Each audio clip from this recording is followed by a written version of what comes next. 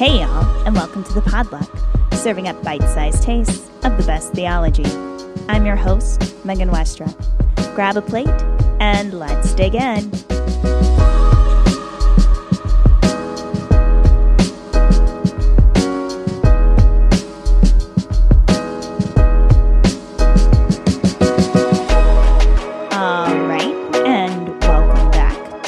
The second preseason episode of season 3 of the Podluck.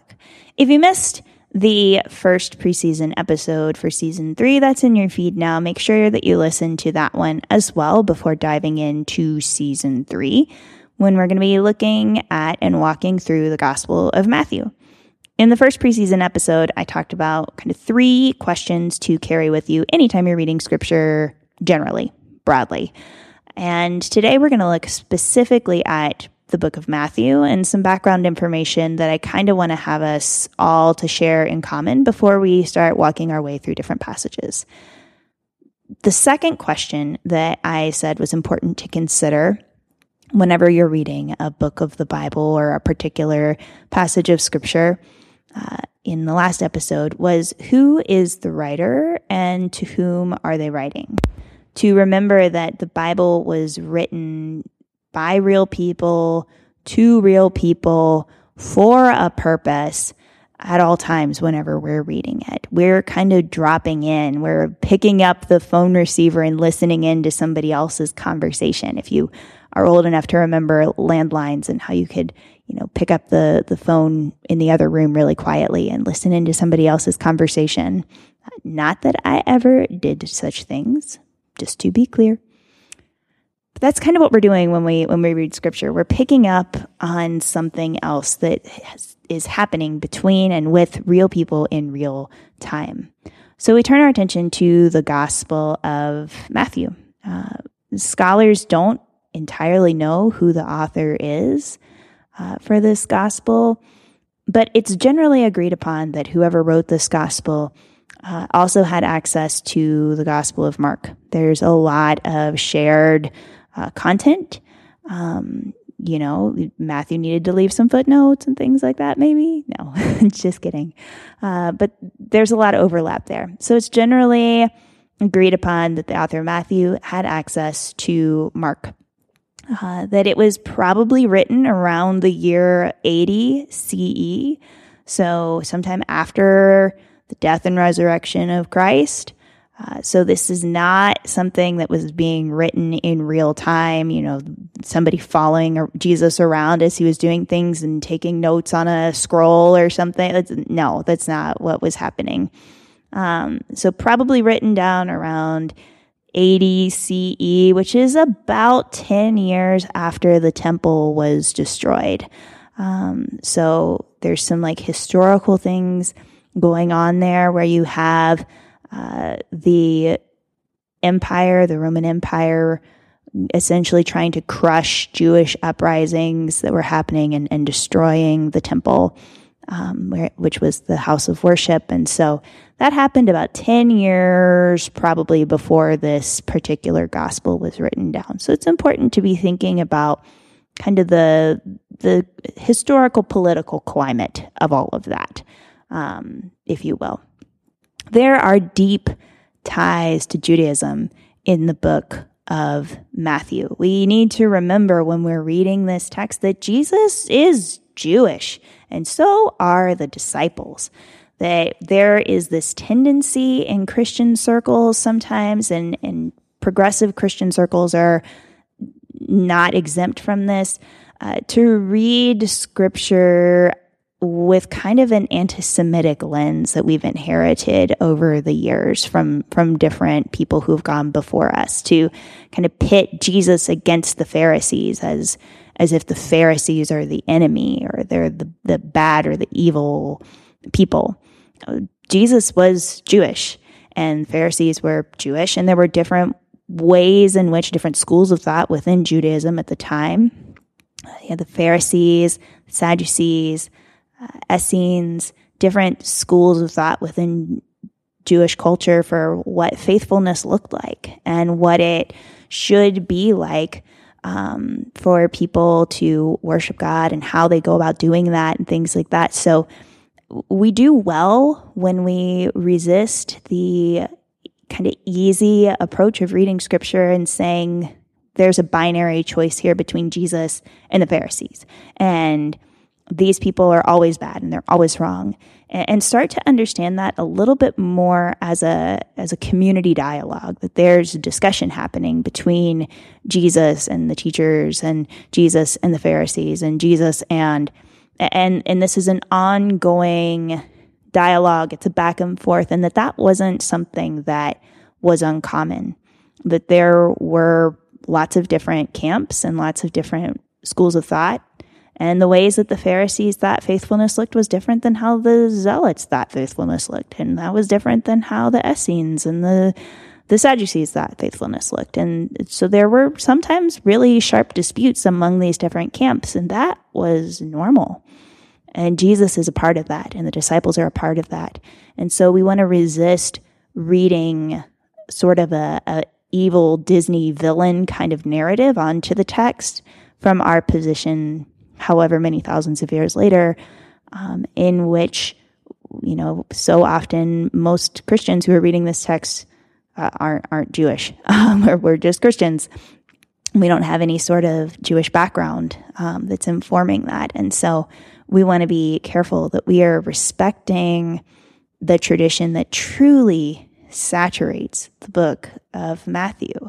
So much so that even in the form that the writer of this gospel takes, Matthew has 5 main blocks of teaching.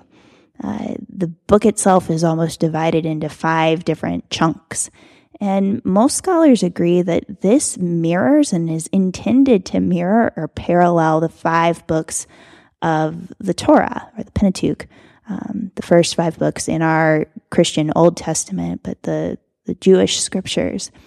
The author of Matthew, even in the form that the book is taking, is kind of setting Jesus up as an authoritative figure, similar to Moses, the presumed author of those books in the tradition.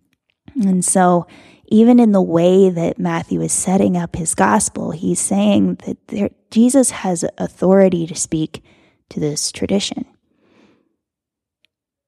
Matthew is the only gospel also to speak directly to or about the church. In Greek, the word is ekklesia, which is a word that means gathering. It has a political connotation to it. Prior to using it to refer to gatherings of people who followed Jesus, it was used to talk about people who would gather for political reasons. So maybe it's also important to think through, does Jesus and the way we think about Jesus have bearing on our politics? And how does that get fleshed out? I know that can get really sticky because we are all very keenly aware, especially if you're listening in the United States right now, of how a marriage of Christian iconography, Jesus, and politics can be an incredibly violent and dangerous thing. And throughout history, it has been.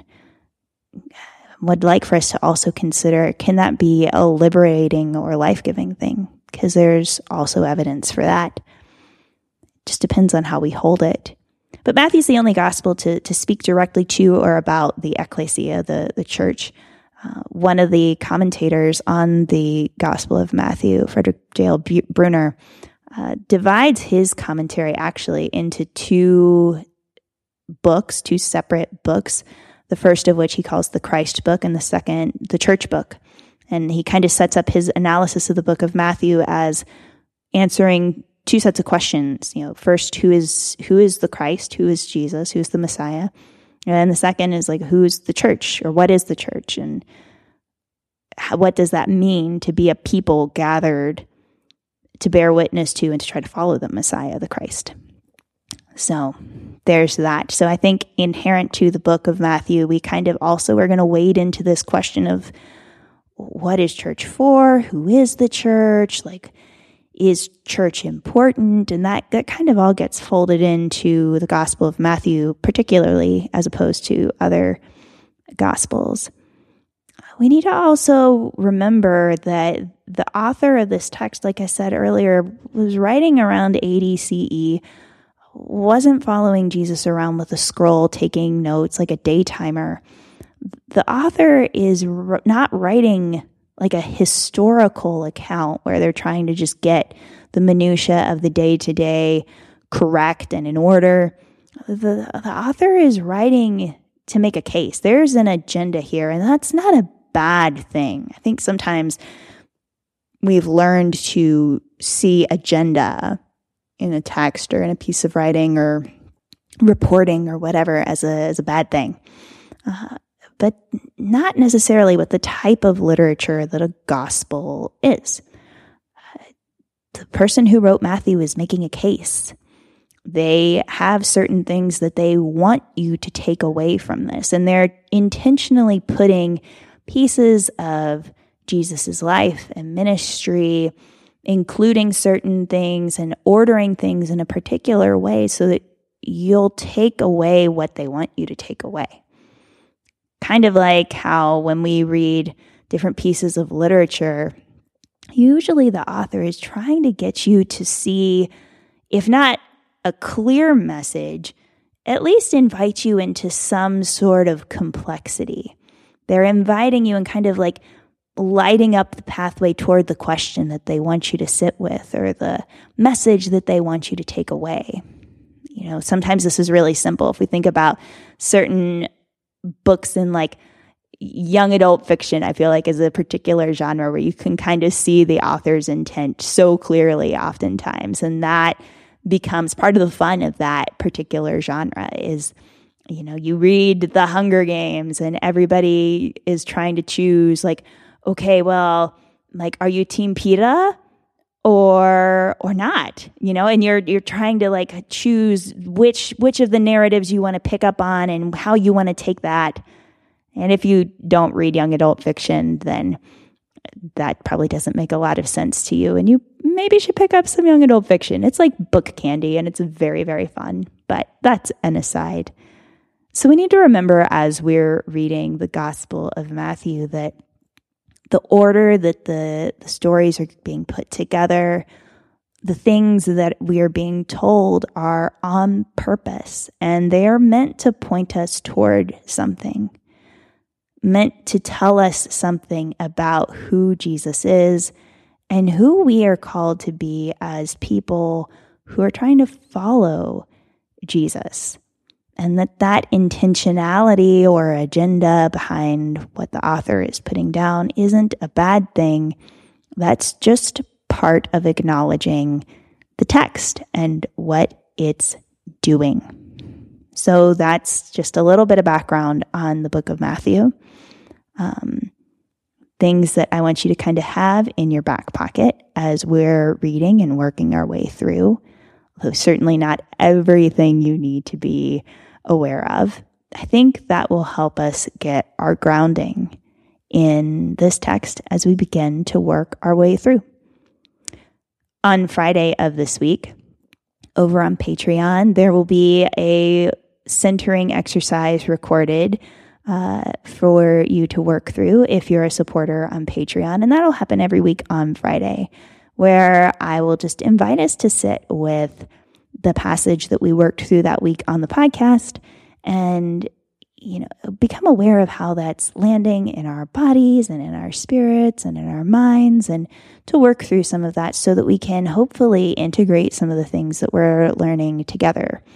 This week, the centering, the meditation will just be kind of a welcoming practice to invite ourselves to consider how even the idea of approaching Scripture strikes us. And so that will be on Patreon on Friday. If you are a patron, then you already will have access to that. If you are not yet a patron, then you can follow the link in the show notes to sign up for that.